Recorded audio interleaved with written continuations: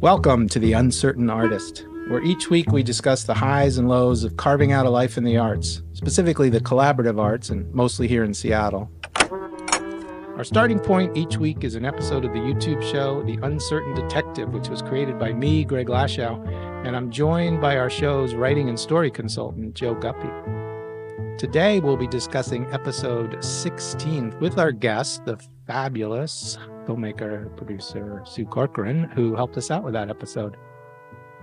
So, Joe, did you watch episode 16? I did, but first I want to just welcome the folks to the most controversial episode of The Uncertain Artist. Spoiler alert. Spoiler alert later on, the fur will fly is what I've been saying. Yeah. But, stay tuned for that. Yeah, I did get to watch the episode and thoroughly enjoyed it as usual. Nice. So tell us something, remind me of what's in it, because I did not get the chance to watch it. I tried. It was scheduled. Well, I really enjoyed that opening scene, which I think we're going to preview at some point. Is this with the phone? This is where there's a pile of blankets that start moving, and it's Megan being woken up by her alarm, and then woken up by you calling her. And I trip and lose my phone in the woods. Yeah, let's do it. Let's hear it.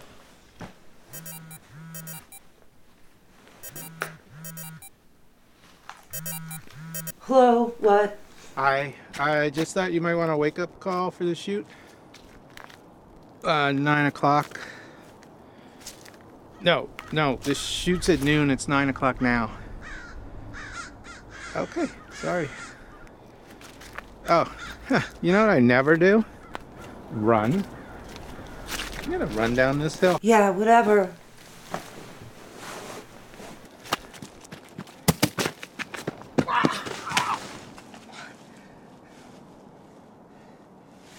Megan, don't hang up! Don't hang up the phone! Megan, shout into your phone! Loud! So I can hear you! I have to find my phone! Megan! Megan! Say it louder! As loud as you can! Megan, don't hang up the phone! Megan, don't talk! Talk loud into your phone! Say it louder! As loud as you can! Okay, that was fun and weird to listen to because it brought me right back to that shoot, and I must have yelled the name Megan like 72 times. We did so many different takes, and at various times, very kind passersby came along to make sure everything was okay, And to help you look for your phone. help me. Well, there are now 4 old cell phones in Interlochen Park waiting for whoever comes along, because once I'd thrown it, I couldn't find it. Of course. Yeah. What'd you like? What else did you enjoy? Well, I did enjoy the scenes that we're going to talk with our guest about, Yeah. the makeup artist scenes. Let me welcome you stuff back. Last week, Charlie was kind enough to sub for you. Mm. You look like you had some good rest. Yeah, I kind of have to take time off at least once a year, Yeah. and really pull the plug. Yeah. And of course I got sick, which helps you pull the plug also. But And I'm just now realizing why. Like, my heart's beating kind of fast, and it's definitely not because I'm nervous around our guest, because she's just the kindest person. But the reason is we met this morning to continue working on the script for season 3, episode 1. I then met with my new locations manager, who seems like he's going to be wonderful and is probably the most important person involved in the whole thing. And we're about to start filming, and it's nerve-wracking, and I can't wait to talk to Sue about it because, she's helped me in the past, and she's just a model in the community for getting stuff done the right way. So welcome, Sue Corcoran. You are so sweet. Well, it's just true. Really stand it. I was going to say the same about you, because you just consistently, continually make art. And that's not easy to do.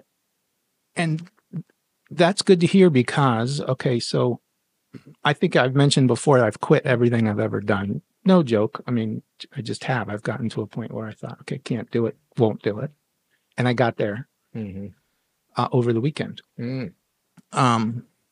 And I talked with my eldest, Sam, who's in the music world. And he also puts out stuff and has to edit himself and listen to his voice over, And I said, I just, and he said, Dad, it's your job. Like you're here to put stuff out so that people can see it. Do your job? It was so like, whoa, that was really, I'm getting the chills just remembering it. Do you know who used to say that all the time? Jerry Lewis? Possibly Jerry Lewis, but Steve and Jesse Bernstein has been quoted as saying that many times. Just do your job. Yeah. Isn't that great? There's a great name. I think there's something to that because artists can get so caught up on their own artistic voice. And in a way, you let go when you have to just work. You have to work. You go to work every day, quit complaining, instead of getting all in your head. Like, you have to put bread on the table. You have to make things happen. You have to do it. And you're describing yourself. I mean, if someone were to think of you beyond the what a joy to be in the room with Sue Corcoran, you get stuff done. I'm really trying to make sure I don't get mad at him. I think this is all preventive. I think that preview of the controversy that's coming. But I want to start with is that just because I think you're from Chicago? I'm from Chicago. Is that just that's the Midwest ethic, or I'm from Gravy's nodding? Have very much money. Well, that's all of us. Yeah. Yeah. I mean, I think there's something to that. You start working when you're a kid. And I was around before it was you had to be 16. Yeah. You go and you figure it out and you do it. And there's all kinds of uncertainty and there's insecurities and being an artist is. I don't know why any of us chose it, except that when you remember why you chose it, because there's joy in it. Right. And you have to keep getting back. You have to get back to the joy. When you lose the joy, tell yourself you got to go to work. So do you have a trigger that can help you? Oh, right. This is supposed to be fun or something how, because it's hard when you're in the midst of it, especially if you're filming, right? To remember that. I think I'm old now.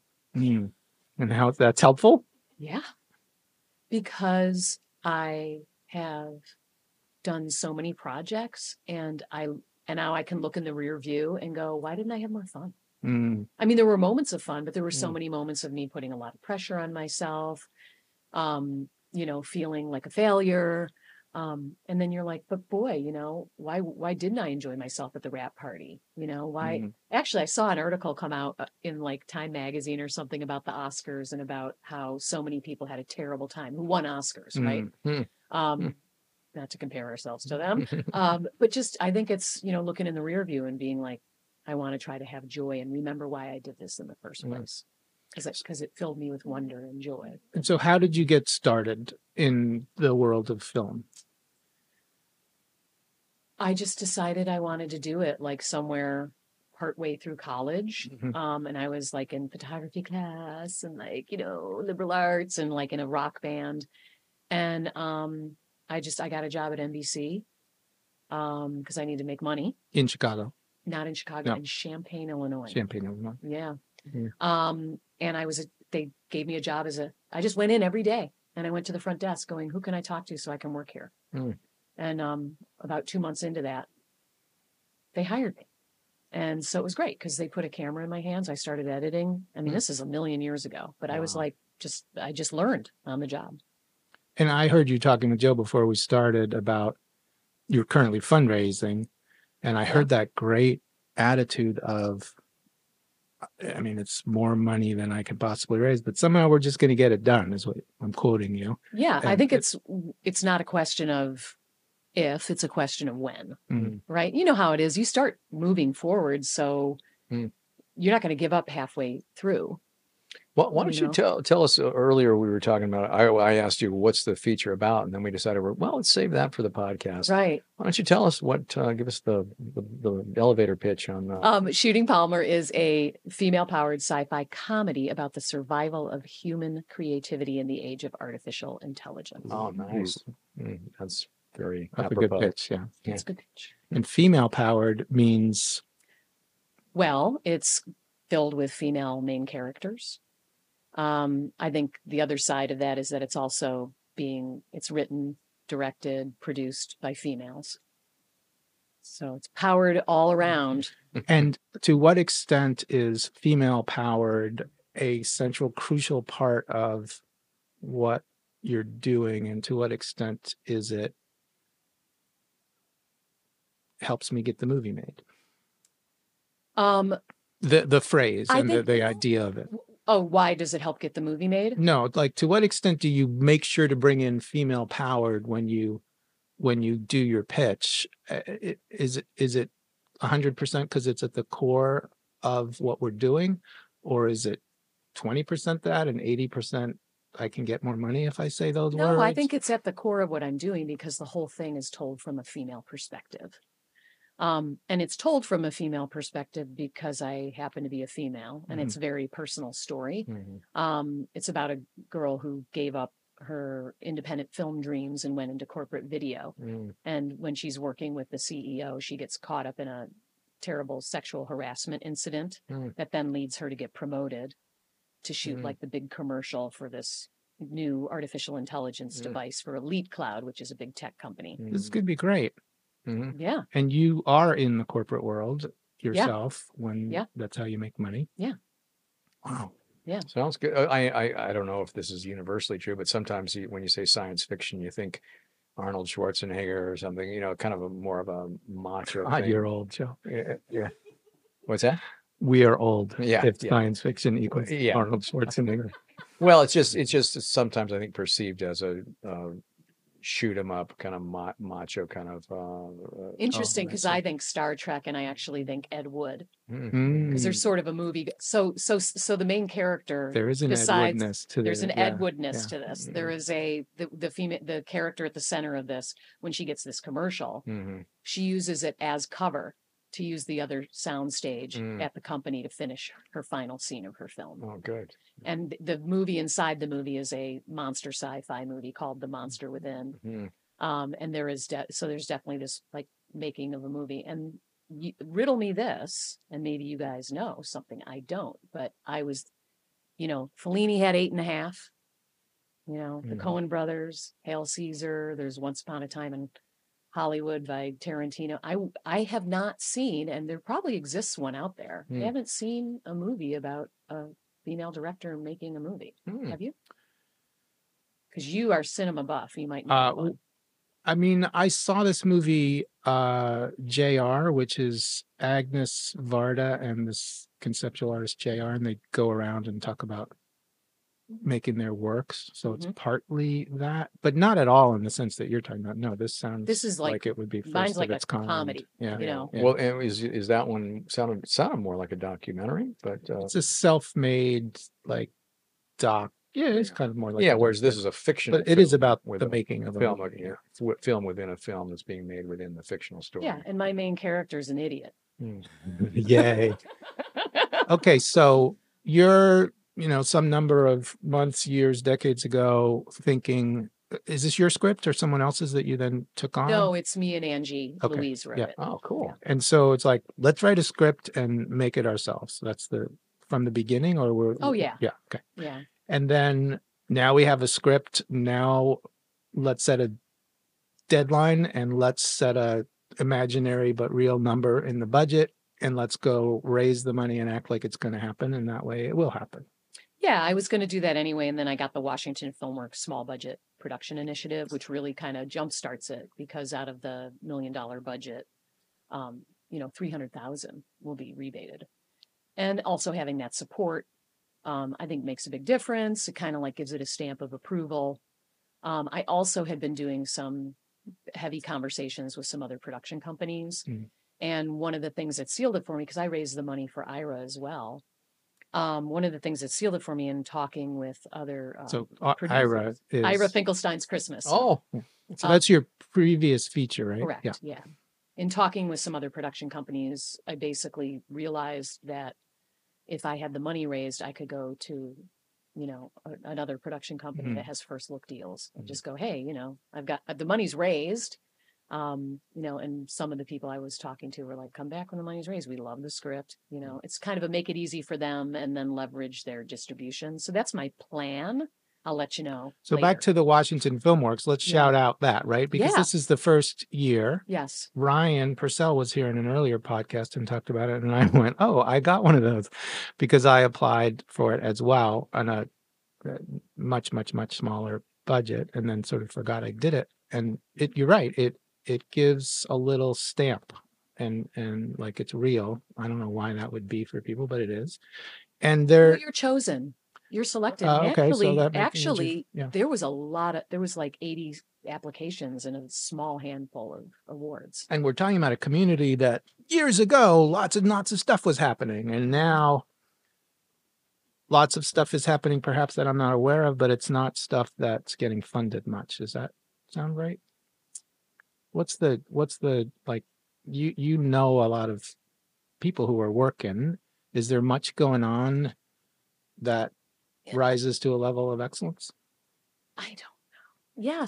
Yes and no. I mean, and there's a lot of younger people, there's a whole other community. Yeah, that we're not a part of, or that the way that I get to be a part of it is like, like yesterday I shot a promo and a gal that's been on my sets before, but she's a PA. I haven't really had a chance to talk to her, even though, of course everybody, I'm always like, hey, be nice to the PA. They're the ones who are going to hire you later, Right. And, it was great because we got a chance to talk and turns out she's doing a short in like a week. And, the person who shot mine is operating for her. And it was just great to make that connection. This is a common theme. I say not much is going on. And then my guest tells me about the 800 things that actually are going on. I don't know why I would think I know what it is or isn't. It's hard to know. And, because I do think there's a lot more fragments. And I do think this is a bigger city than when, in our early times. And just recently, I'd say within the last 3 weeks, I saw you on screen in Potato Comes to America. Potato Dreams of America. Potato Dreams of America, that was which one of the best days of my life. Which you co-produced? Yes. What a terrific film! Isn't it great? Yeah, I mean, I just loved it. You have a vision and you make it happen, and it's like indisputable. I don't know Wes at all, but it's indisputably his movie. Oh, so his. I'm going to introduce you to Wes. You know what? We're going to go to Cafe Allegro, and we're going to go and we're going to have coffee. And I am going to introduce you to Wes because I absolutely love him. And that's something I want to bring up because I think it's really important. Like Wes is going to be a co-producer of my film too. Oh, great. Okay. And my film is It Takes a Village is part of the idea of it. Like Alan Pruzan's involved, Peggy Case is involved, Jonathan Queso maybe is like, there's all these people I'm going to. And I'm like, hey, I'm totally into giving out producer back end points. How can you help me without it necessarily being a giant time suck for you or take away from the vision and the things you want to do? And over the past several years, especially when I had kids, I didn't really have time to make a feature, but I helped Megan Griffiths. I got involved in other people's projects. Like, what can I help bring for you? And like for Wes, it was like helping him bring in an investor and, and then like being able to, best day of my life, just be a witchy woman at a party scene, and I was he's doing a documentary. I can't talk about what it is, but I got to like totally flip my hair like Farrah Fawcett and wear like, totally like, disco leggings and the whole thing and dance around with a bunch of gay guys. I was in heaven. Yeah. It was so awesome. And Wes is, his vision. So it takes a village. So I wanted to give a shout out to Vince Pierce, who's the DP on Potato Dreams of America, who was one of Nancy's collaborators on Art Zone. He's been her director and shoots a lot of stuff, and he does a terrific job of producing and editing their music segments. Talented guy. He's great. Yeah. And I first met you because you were producer. Is that the right word? For Silence, many years ago, and you were just a baby, and you were so good at what you were doing, and you made that thing happen. That was, this fun project, and it should not have come together, but it did. Yeah, that is the power of a deadline. I went to SIF. I said I want to shoot a 35mm feature with all the sound done live, and I want to do it at the Paramount. And they said, okay, let's do that. They didn't say what's it about.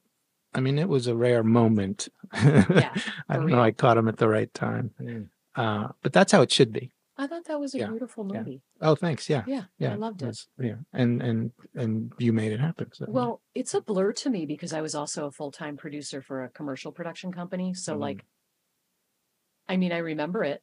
Yeah. And I remember. So we shot most of it at the old Northwest Film Forum On 19th. on 19th. Yeah. Yeah. And somehow did it. Yeah. Got a job. So Well, I wanted to ask you about the film that I think it's when I first became aware of your work, which is Ira Finkelstein's Christmas. We were mentioning that earlier, and it was in SIF, and I was working with Nancy's show, doing promotional stuff for SIF. And I watched the film. I thought it was terrific. I really, really liked it. And it's just such a unique idea and then very well executed. So, you had some news about that film that we were talking about earlier. Oh, yeah. I mean, it is news. It shouldn't be, but it survived all this time. It keeps making money. And it was like unfortunately renamed into 2 different titles. I saw that. I know. Yeah. And it wasn't like I was supposed to have control over the title, but they just did it anyway. Yeah. But anyway, so that ran its course, and then I've pulled it, and it's now back to its title. That's okay. Thank God. So wait a minute. Now this is the one thing in America we can never talk about is money and who makes how much. But when you say it's making money, I just need to know details.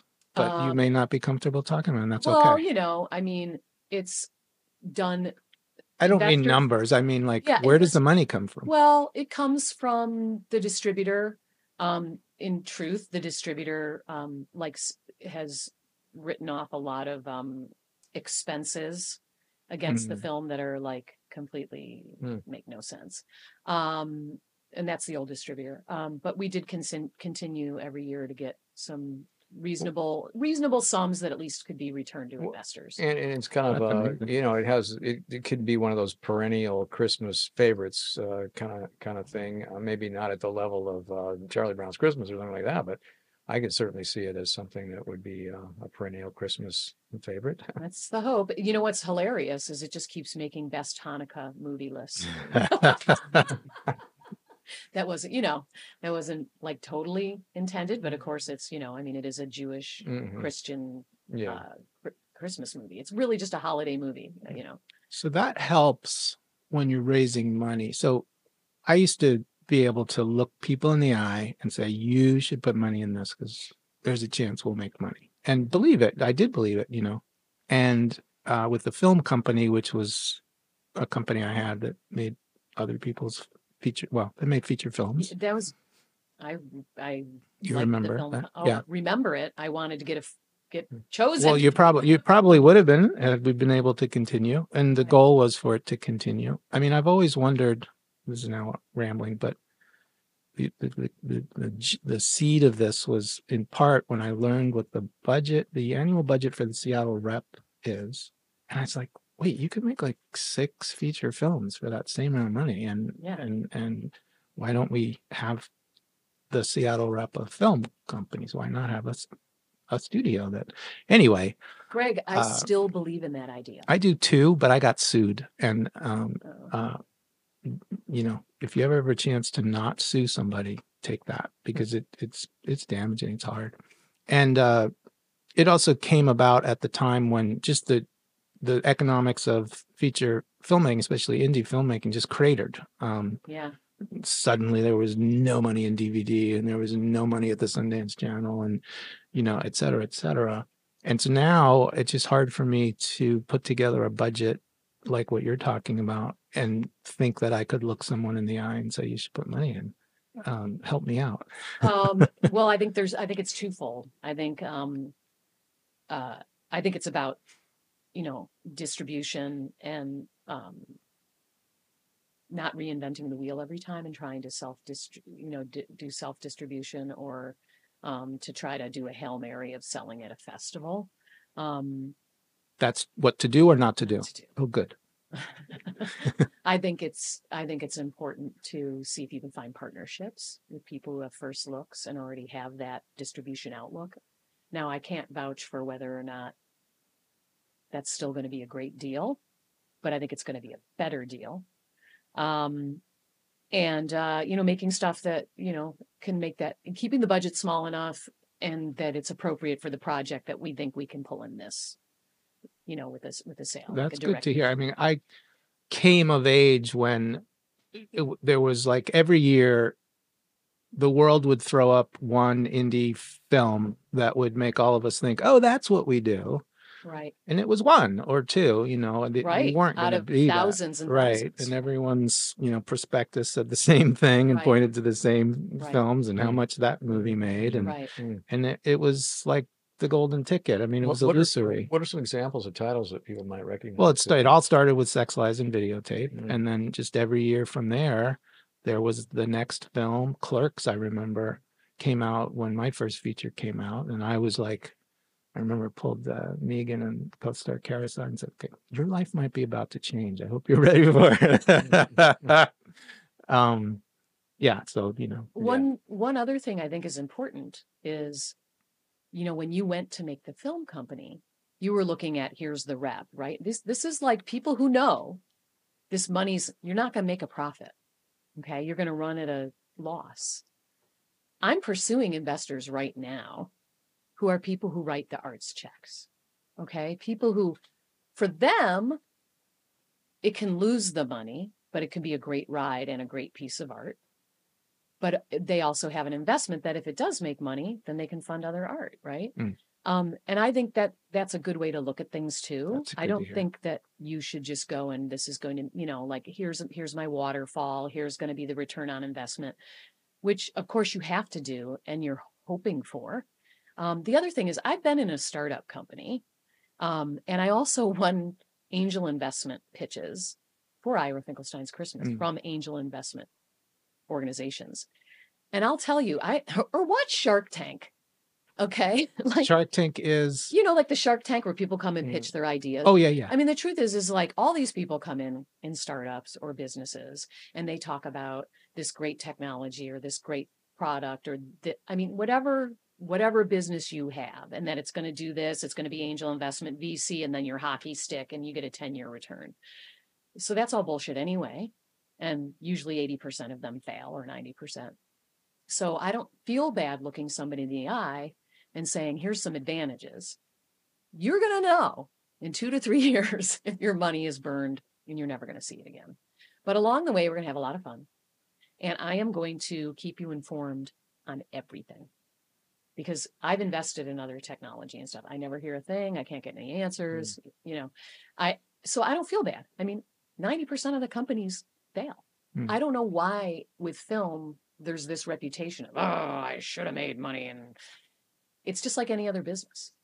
And you have a partner in this who's you can lean on and no, it's just you. It's me, baby. Yeah, I have my husband. Yeah.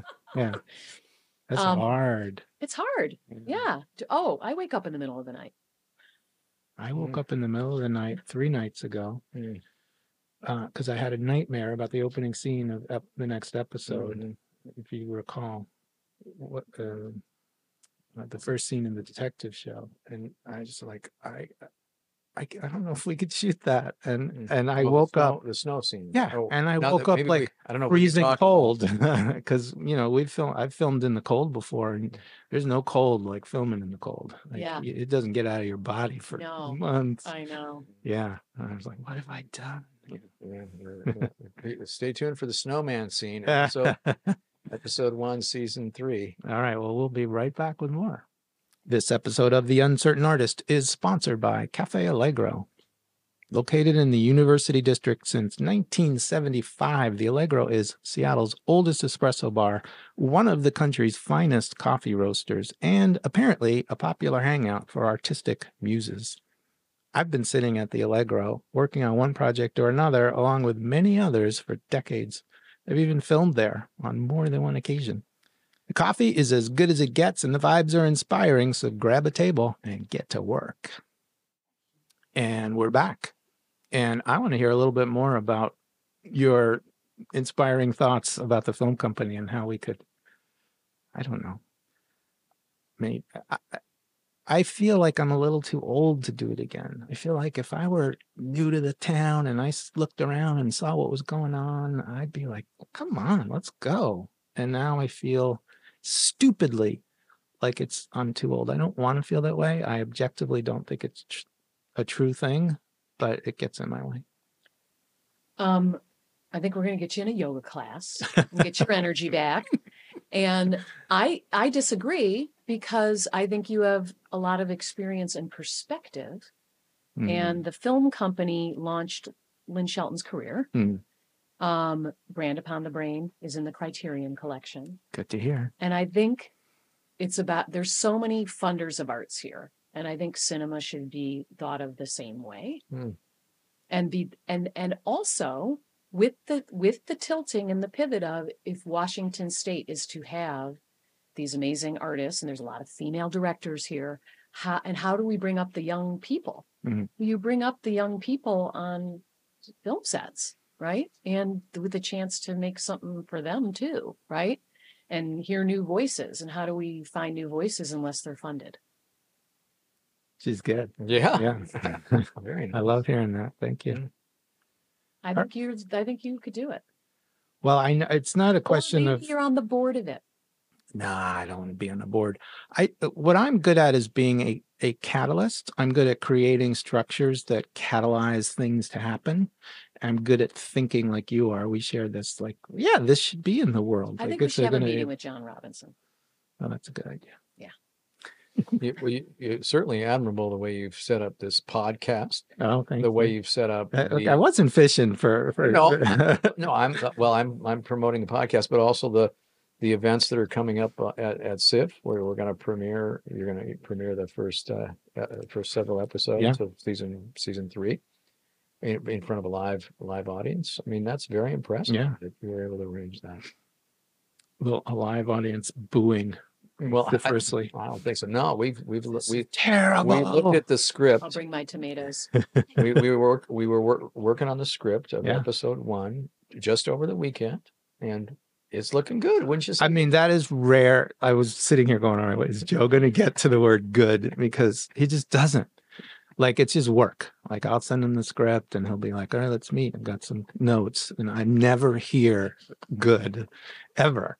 Hey, so that was pretty nice. It's fine. Yeah. But I'm going to give you a little tip. Always start with hey, this was really good. And then the notes. Yeah. Just start with something to let the artist relax. Well, we're both artists. I know, but he's giving you critique. Yeah.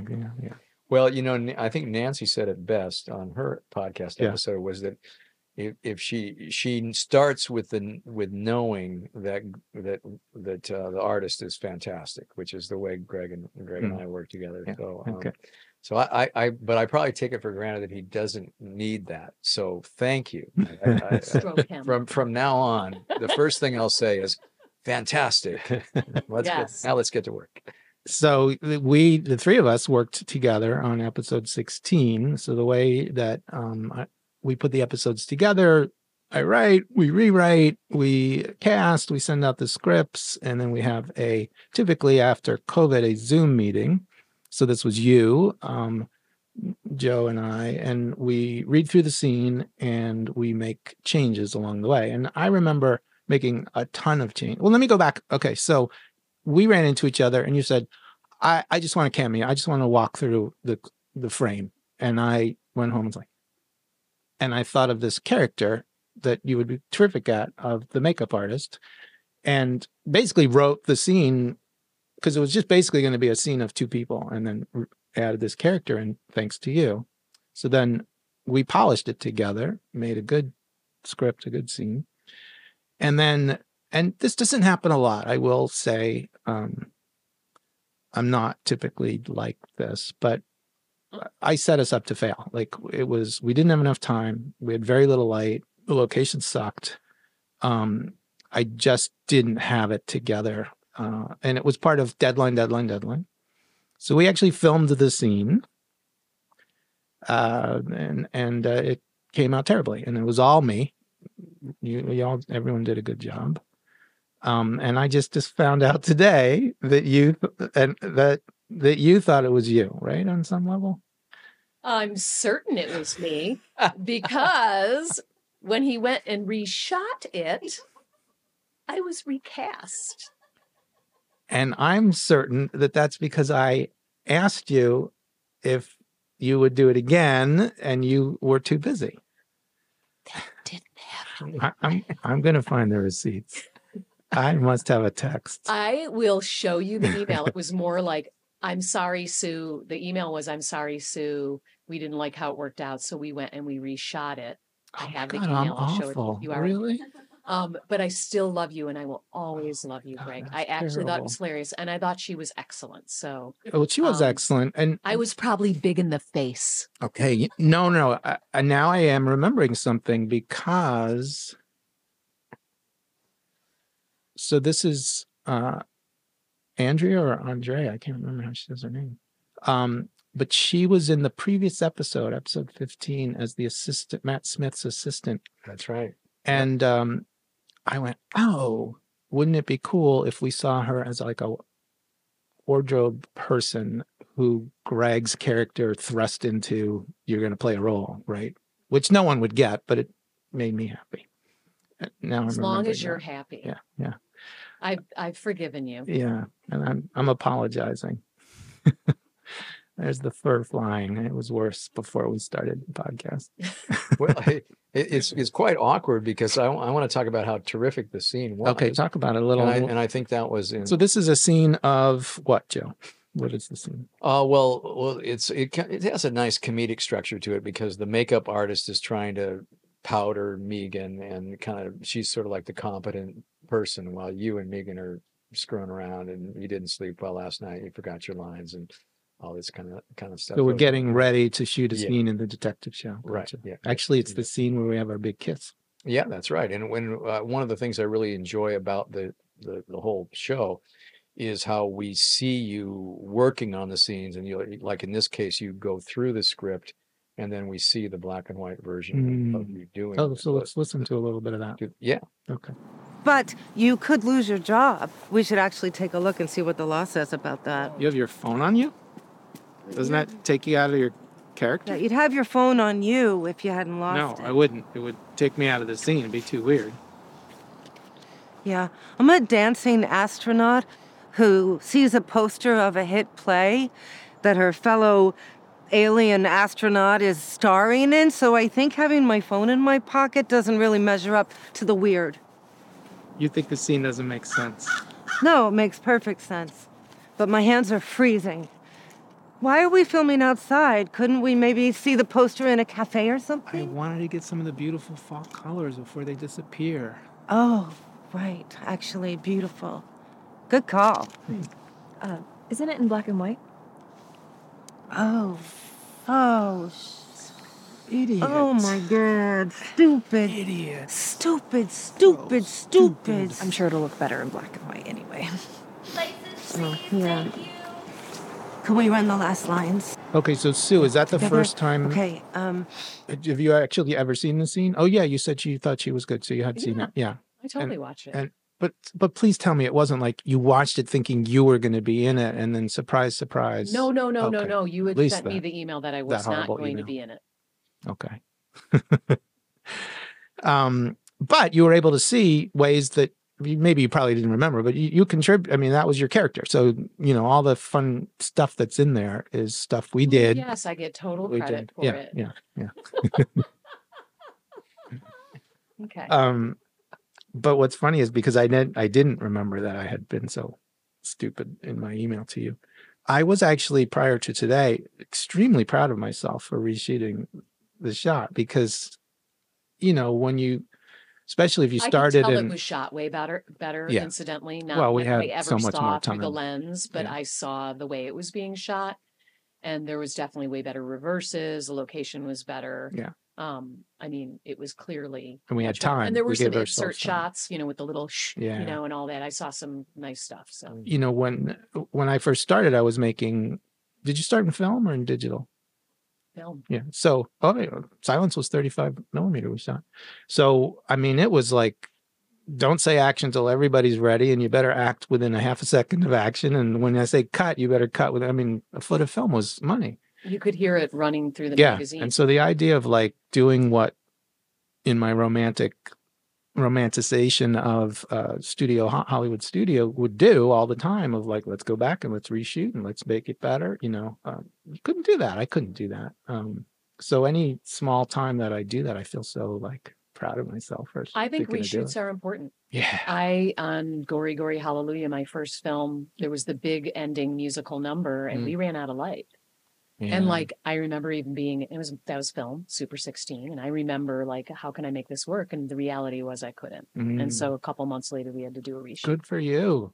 Yeah, that's hard. It's hard to, it's mentally hard to jump over that hurdle and say, yeah, that's what we do. And then you do, and you're like, duh. But when you do, you also go, well, if we're going to spend a day with an entire cast of 40 people, we're going to, as they get dressed, we're going to do the whole musical number, and we're going to do it with little vignettes of people, and we're going to actually have a dance number. Oh, how great. Right? Yeah. Like we're going to do it better than the first time. And you have a whole like musical world that you are enveloped by, right? Like you were in a band, and didn't you, don't you do like, isn't there I do Hootenannies. Hootenannies. Yeah. We have a Christmas band that has been playing for a long time.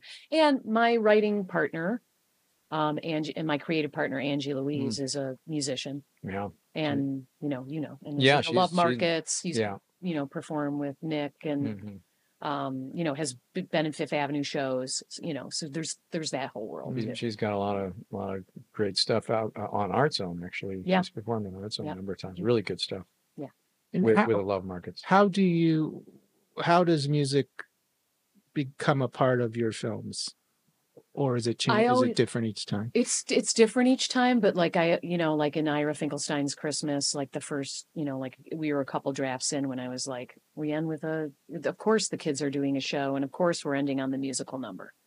I think I always think of theme songs, like when I'm thinking of like in this next film, it's like there's going to be a theme song for the main character. And when does the composer of that come on board? Is it? I actually already talked to a composer, and usually we'll have like Angie and I, we'll have a composer, and Angie might write a theme song, or I might write something, or ask Angie to write something. And like I had done a trailer for the Lesbian and Gay Film Festival years back, and I was like, what do we want to do? And we ended up doing like the We Are the World. But, with a whole song about, how great the film festival is, and did it in that whole vein. And Angie wrote it. And my husband's also a musician and an audio engineer. And we have a studio in our house. So we recorded the whole thing there. And so it's always playing into what I'm doing. Yeah. Nice. Yeah. I wanted to roll back to this, the idea of reshoots or not being able to reshoot, or when the reshooting is all done, because I often think of this thing that Megan Griffith said in an interview, that when she helps other filmmakers, one of the things that she often advises is how to make the best film out of what you got, or the footage you have, rather than getting stuck in the idea that, I didn't get that, or I should have gotten that, I wish I had gotten that, or whatever. And I just thought that was such a powerful philosophy. And both of you as experienced filmmakers, I wonder, what do you how do you work with that idea or that perspective? Well, I agree with it. I mean, you have what you have, and you have to do your best. But if you simply don't have the scene, or you haven't accomplished your goal at all, and like you ran out of light, or something was terrible, then I would look at that. Right. Yeah. For me, it's too powerful a philosophy. Like I would have cut that scene together in a previous version of me, despite, I screwed it up in lots of ways, and I would have cut it and said, that's it. The ability to think, wait, I could grab an insert or reshoot an entire scene, or add this one little, even to the point of when I watched some of the early episodes in season 1, I'm like, why didn't I just dub a line in there? Like, I don't even think to do that. And part of that is I didn't have the money when I was first making films. And part of it is this sort of philosophy of, if you're really good, you shouldn't have, and it's for me, it's a negative. Okay. Right. Well, and it's a question of the hump, right? I mean, how costly is that reshoot, right? Yeah. So, Well, I think what she was meaning is like when the dust is completely settled and the reshooting is done, and you're not going to reshoot anymore, and you're there in the editing, that acceptance is the key, and you do the best. Yeah, and for me, the best part of filmmaking is discovering stuff in the edit. And it is super fun when we review the edit and we realize, oh, then you can just dub this. You and I, when we review the edit, and you're not. But that's still a miracle for me. Like if someone say, "Well, just redub the line," I'm like, "What?" Like it just doesn't occur to me. It's a mental block based in history. Yeah. Okay. Yeah. I'm always trying to save the thing. I'm more like, what can I do, or how can I re-edit this, or how can I move things around, or how can I make it better? 'Cause I pretty much everything I first watch, I'm just like, oh, it sucks. I just have to. Really and you have so in the corporate. I actually know very little about what you do in the corporate world, but I know you do a lot. So you have extensive experience of saving stuff, making stuff work, fixing things. Well, I do a lot of narrative and corporate, like episodic TV stuff that's internal. And so I'll have multiple episodes, and it's like, how can I make this more efficient? How can I cut it faster? How can I make it more exciting? And then, of course, I have clients, right? So, there's things I got to do to find the note underneath the note of what the client's telling me. So and incidentally, just shout out to Megan Griffiths, amazing filmmaker, lover of everything she does. She shot the first feature of the film company, which an amazing film, but gone for good now. What's that? It's called The Telephone Pole Numbering System, and is perhaps my favorite film that anyone's ever made. I remember that film. So you're like a freelance. So you're where are you in the? If we made like a flow chart, where do you sit? Like where do I sit? Yeah, in that world. Yeah. I own a production company. I've had it for 15 to 20 years. It's called Von Piglet Productions. Clients come to me. I pitch them ideas. They have problems, and I write and direct and produce and deliver all the work they need. And is this a good time? Is AI impinging on your world?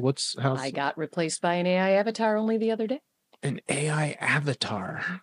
I lost a job to an AI avatar. So what does that mean? What's that mean? I think, the AI avatars, if you haven't seen them, they're like human beings, people who have sold their images and their voice.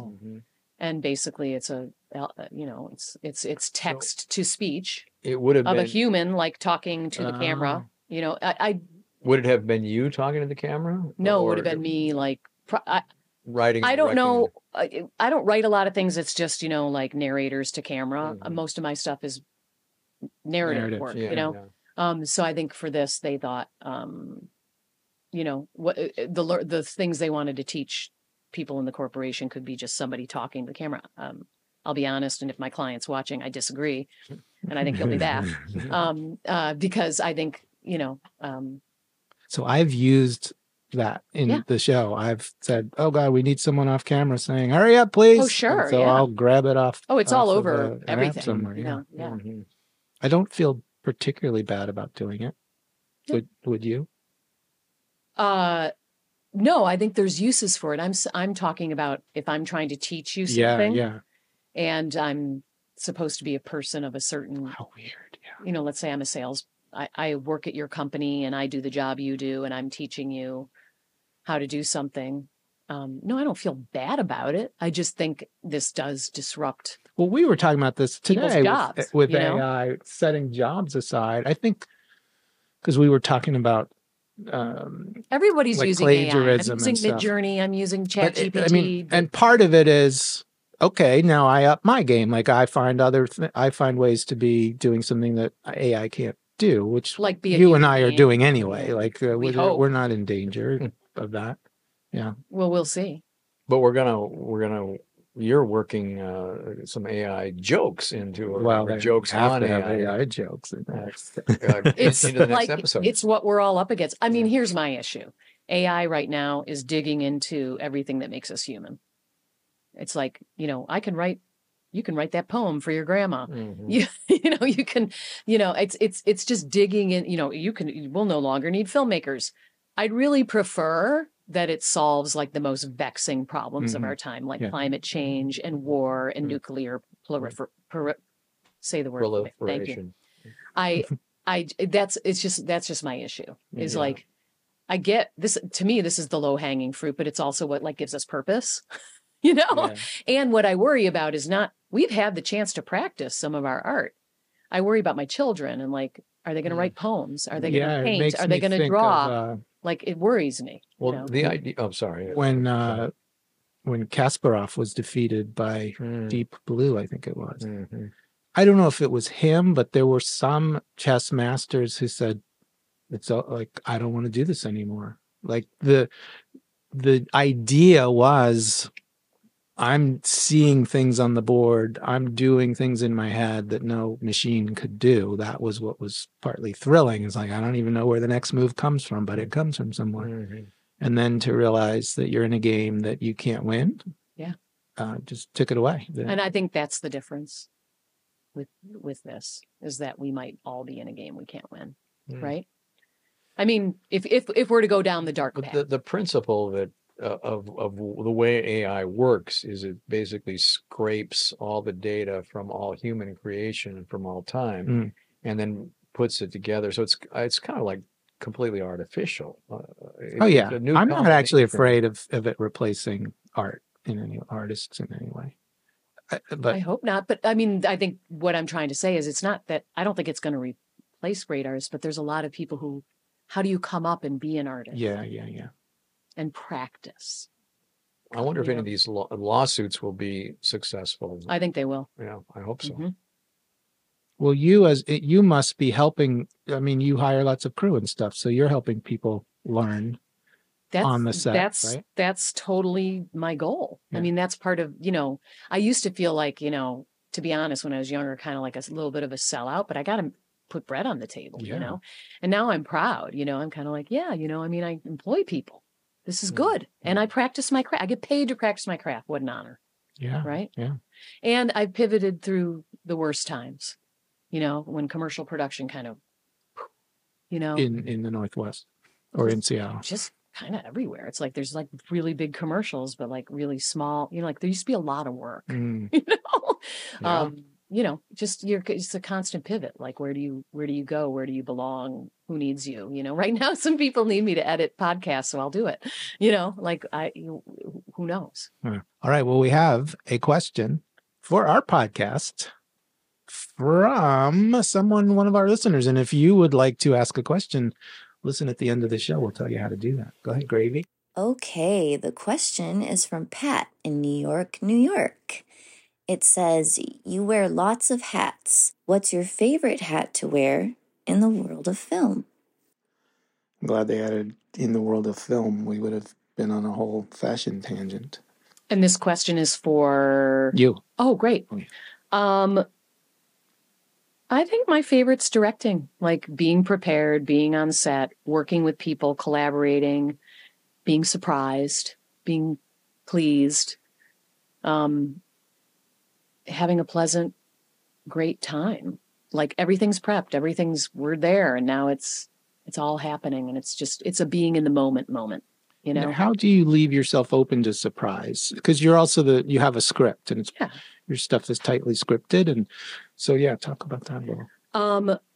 Well, because everything's so planned, and I know what I need to get, it's then very easy to see when somebody brings something to it, like when an actor brings a read that's different than I was expecting, and I like it, and it's interesting.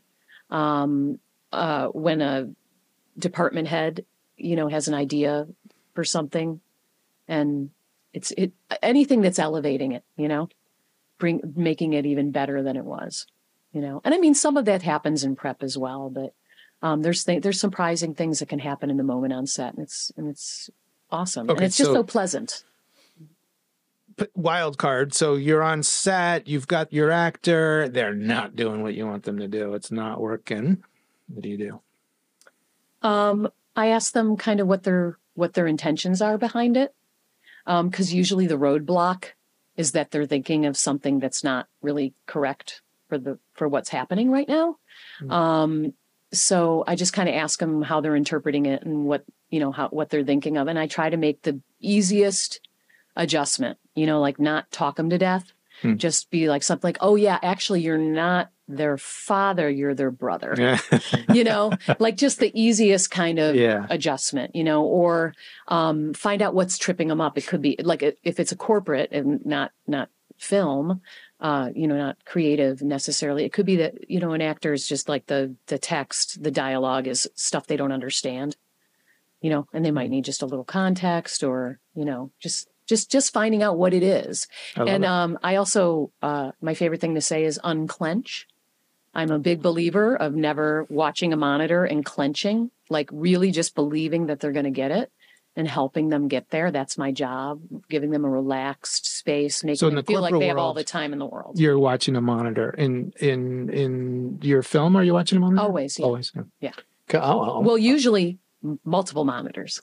I never do. Everyone's got their well, you're performing. Well, even when I'm not, I'm again, partly this is old school because you couldn't look at a monitor when you film. Partly I've never learned to have that be not kind of taking me out of being in the scene with the actor. Oh yeah, I'm totally on the monitors, and I even like having the headset on. Everyone's got their way. I wanted to ask you, when you're talking about working with actors, I got to ask the celebrity question. What was it like to work with Elliot Gould? Awesome. Totally awesome. And nicest person ever, and totally interesting. Like he's like totally cosmic and from outer space, like just philosophically. So, I watched him and Dale Chihuly have a conversation that like it was very cosmic. He really brings a lot to Ira Finkelstein's He does. Christmas. And one day I went in to do a scene with him and I was reading the script and I was like, this just really isn't working for me and it's too long. And I went in and I said to him, I go, I'm not in love with this scene. It feels labored to me. I don't particularly care for the writing. I'm wondering if you have some ideas. And he goes, I do have an idea. And I said, yeah. And he goes, do you want me to surprise you? And I said, yeah, surprise me. Surprise everybody. And it was a hilarious scene. It was just absolutely hilarious. It was like this scene where he comes in and it's, his son is coming. They're coming to pick up Ira. Ira's got a cast on. And it's the first time the family's realizing that it's not Ira. And his whole response was, they're like, that's not Ira. Where's Ira? And he's just going, what? What? What? And that was it. End of scene. Cut about a minute out of the movie, and it was just way funnier than anything that was on the page.